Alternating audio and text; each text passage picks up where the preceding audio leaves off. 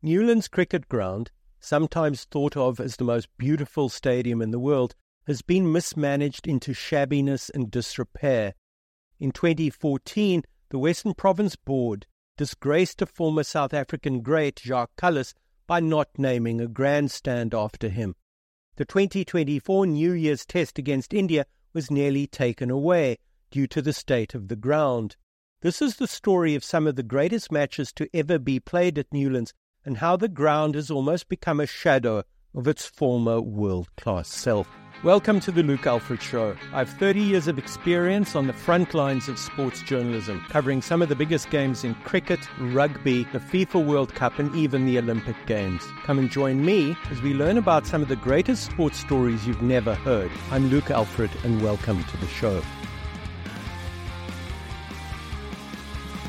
A month ago, a high-powered Cricket South Africa delegation visited Newlands.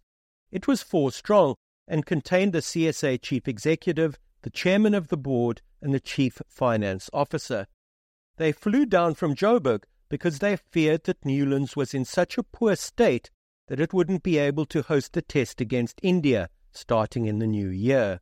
They worried, too, that the MI Cape Town's matches in the 2024 SA20 would be jeopardized. They weren't worried for nothing, as we used to say at high school many years ago. I watched a match in this year's SA20 in February between MI Cape Town and the Pretoria Capitals. Other than the fact that the stadium announcer seemed to be gobbling amphetamines as he shouted at us all the time, it was great fun being at Newlands again. I hadn't seen either Phil Salt or Will Jacques, the 2 Englishmen, in the flesh before. I was impressed with both. Heinrich Keir, with the moustache he grew in November, bowled his thunderbolts. KG Rabada looked out of sorts. Tiernis de Bruin dropped a catch. Or was it Rassie van der Dussen? It was a great game. We went home happy. But we did notice the condition of the stadium, which looked forlorn and grubby. The small scoreboard didn't work. The shade cloth on the brewery side of the ground had been removed from its scaffolding, so provided no shade. The underpass from the railway lines was flooded and full of litter. I was aghast. I was further aghast that the only person who seemed to notice the hopeless state of the ground in the general post-COVID-19 hysteria was Judith February, the former member of the CSA's interim board. She wrote about it in the Daily Maverick, and I was grateful to her for that. The state of the ground didn't get better, it got worse. Why wasn't Ashraf Burns, the president of the association, out there getting the stadium into good order when it mattered? Given the parlous state of the ground, why was his board not mucking in?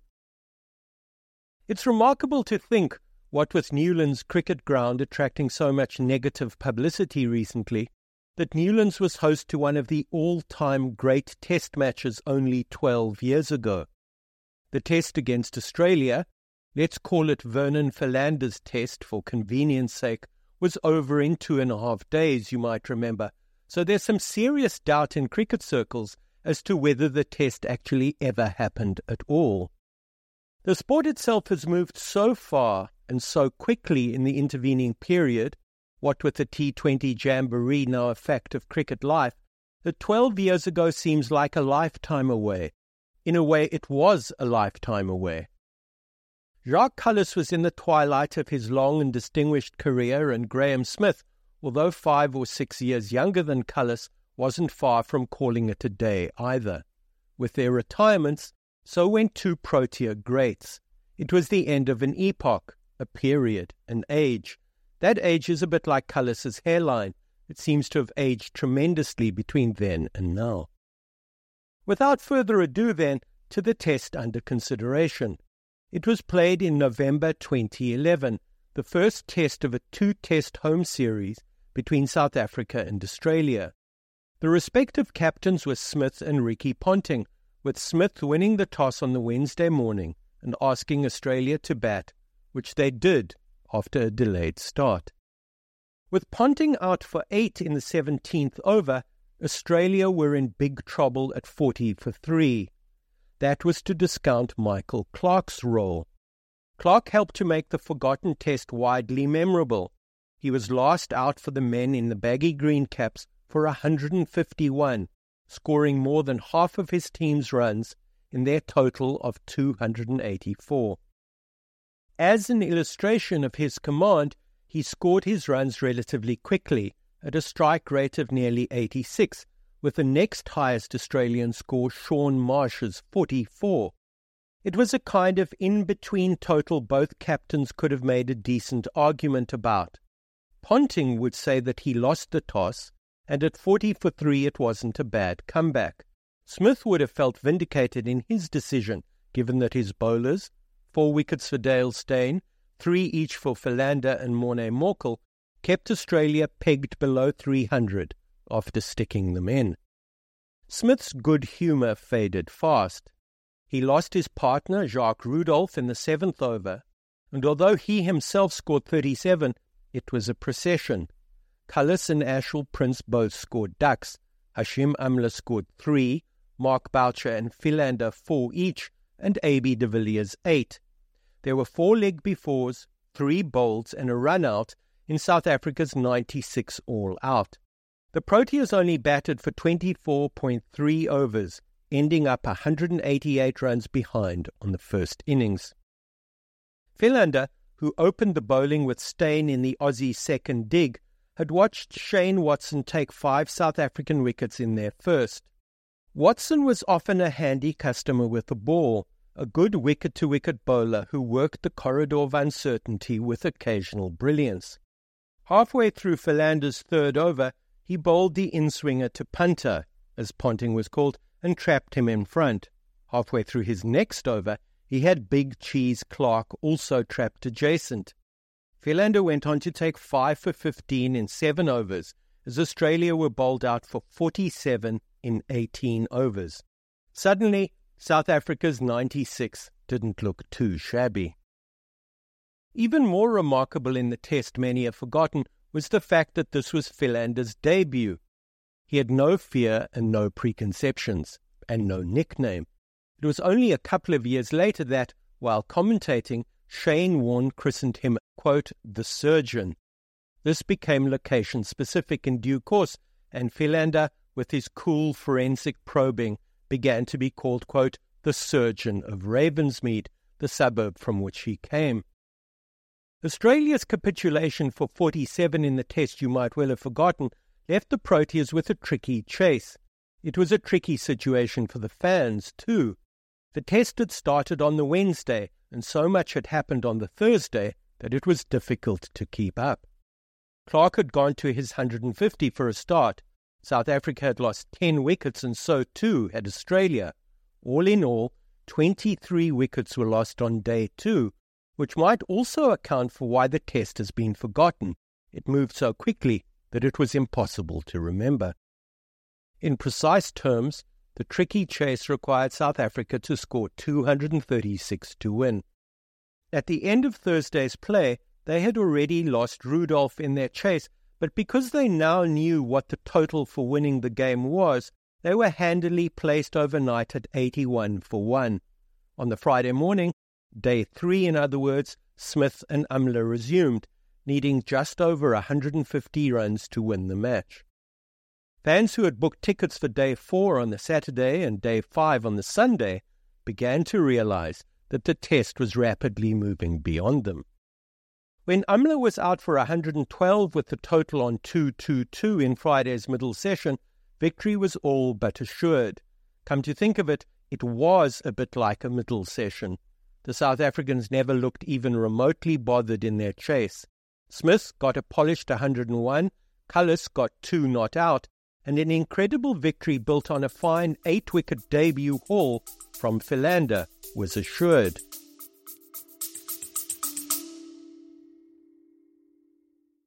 Forgive me while I interrupt a sports story to tell you about the Luke Alfred Show Patreon.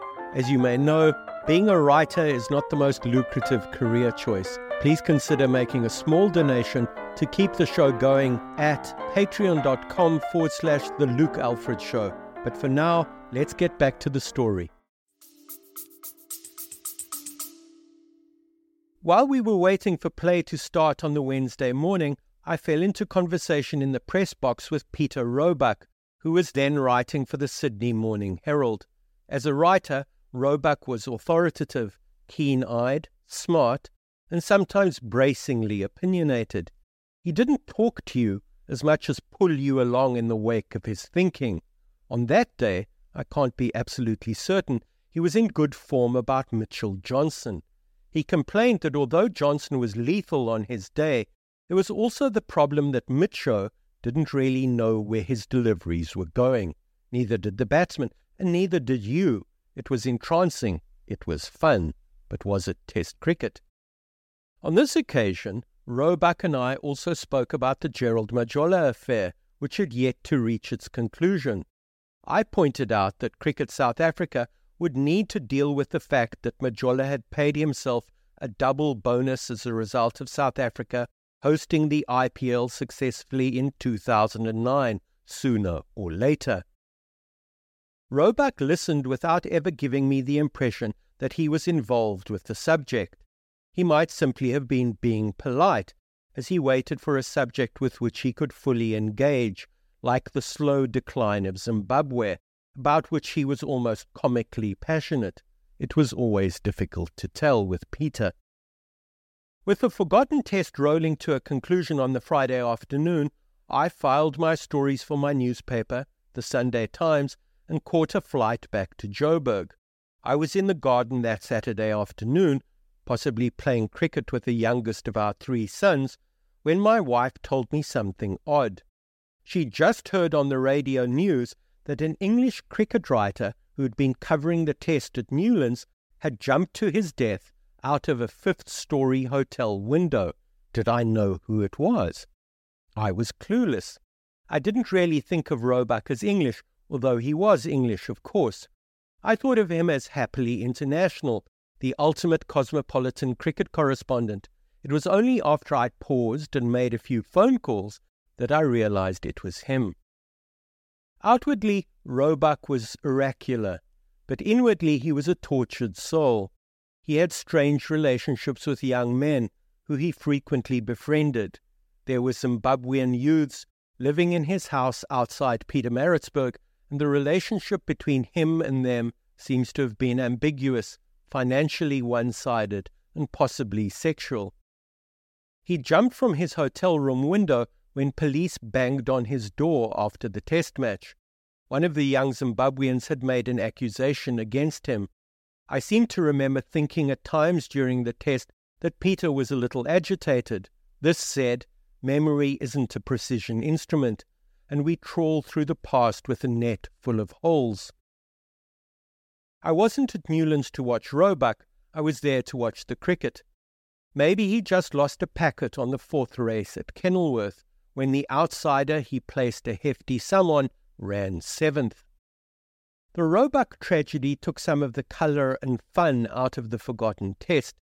It was one of the most peculiar matches I've ever seen.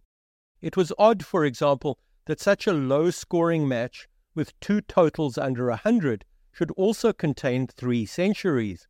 Smith and Umler's hundreds were impressive, but Clarke's big 100 was from another planet of cricket entirely. It was odd that both sides should be bowled out within a day, and almost beyond the realms of possibility that a team like Australia should be bowled out for 46. Then again, they had lost the Ashes at home earlier that year. It was nicely judged by Gary Kirsten, the Proteas coach, that he should give Philander his Test debut on his home ground. Such confidence was repaid by Philander, who took 8 wickets to earn a Man of the Match award. Philander was given confidence by watching Watson. The two were very similar, right-arm over, wicket-to-wicket bowlers, with Watson only ever taking 3 fifers in his 60-odd tests. The Newlands Test was also the beginning of the end of Kallis's long innings, an innings that brought him 45 Test hundreds in 166 tests. I'd watched Kallis play in another peculiar Test in Bengaluru, it was then Bangalore, in early 2000. It was the second of a 2-test series, South Africa under Hansie Cronje having won the first test in Mumbai. If you recall, that was the tour in which Cronje flirted with bookmakers, leaking them information and bullying the younger members of the side to underperform. India batted first in Bengaluru, scoring 158. In response, Gary Kirsten scored 79 and Nicky Boyer 85 after having come in as night watchman the previous night. The really strange partnership, however, came from Kallis and Klusener, who put on 164 for the fifth wicket. Both scored 90s, saying later that Cronje had jokingly approached them about fixing, but they had fobbed him off. It ended up being one of Kallis's all-time best quotes, because he later said before the King Commission, quote, "We said we were not interested and told him to get lost, but we used slightly stronger language." Klusener played well within himself, but Kallis creaked along like an overloaded ox wagon. His 95 took 432 minutes and 359 balls. That's a 5.5-hour innings, which means that he was scoring about 17 runs to the hour. It isn't Kevin Peterson-type scoring, certainly. I've always felt that Kallis's excessive caution in Bengaluru in 2000 suggested that he had strong suspicions about his skipper. It was an innings calculated to ensure that South Africa didn't lose, which they didn't. Although Mohammad Azharuddin scored a scintillating 100 in the Indian second innings, it wasn't enough. South Africa won by an innings and 71 runs when it was still possible for a South African Test side to win in India. Kallis was Newlands. He was educated down the road at Wynberg Boys High. During his early years in the Western Province Nuffield side, he was nicknamed Toddler. Although very technically correct, he lacked power as a younger player. Keith Richardson, his headmaster, remembered that he struggled to hit the ball off the square. At the end of his long Test career, that was no longer the case. There was once a debate in Western Province cricket circles as to whether to name a stand at Newlands after Kallis. Kallis scored the third highest amount of runs in the history of Test cricket, 13,289 of them, and he took nearly 300 Test wickets. Kallis was the best batsman to ever play for South Africa. He was arguably the greatest all-rounder in all of Test cricket, with the possible exception of the great West Indian, Gary Sobers. If Darren Sammy can get an entire ground named after him, surely old Jacques can get a grandstand. In 2014, the then Western Province Cricket Association Chief Executive, Andre Odendaal, said on the matter of the Kallis stand, quote, "That idea has been raised by some people, and we'll have to see where the discussion goes." Apparently, the discussion fizzled out and went absolutely nowhere at all. Come to think of it, not naming a grandstand after Jacques Kallis at Newlands is a little like failing to name a spacesuit after Neil Armstrong or an auditorium after Louis. The cricket-loving public of the Western Cape have long since got used to such japes by the Western Province Board. They just shrug their shoulders and walk away. When Western Province posted a loss of 8.8 million rand for the 2022-23 financial year, CSA began to get truly alarmed. By the time the CSA delegation flew down with a 28 million rand rescue package, it wasn't a moment too soon. The first 6 million rand of that package went to the refurbishment of the ground. Stands were painted, light bulbs in the floodlight pylons were replaced, the small scoreboard was spruced up. The India Test has been rescued, so has next year's SA20. But why was this allowed to happen in the first place? The entire Western Province Cricket Association board should resign.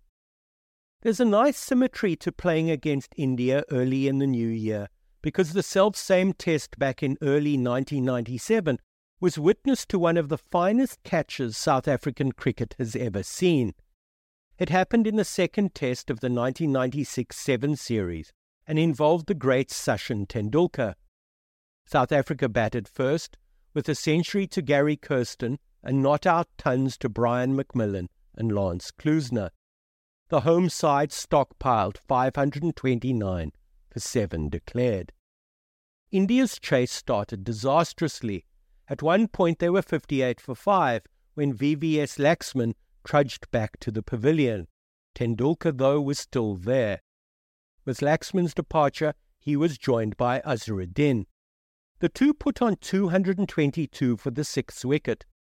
We talk of bowlers being unplayable, but that innings from Azharuddin was so eye-catching that he was unplayable too.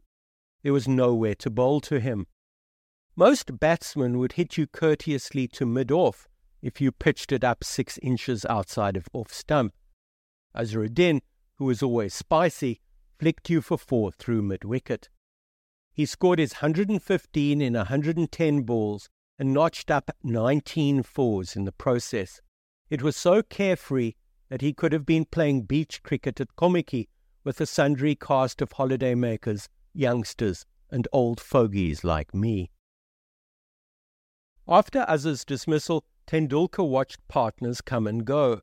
The follow-on was avoided.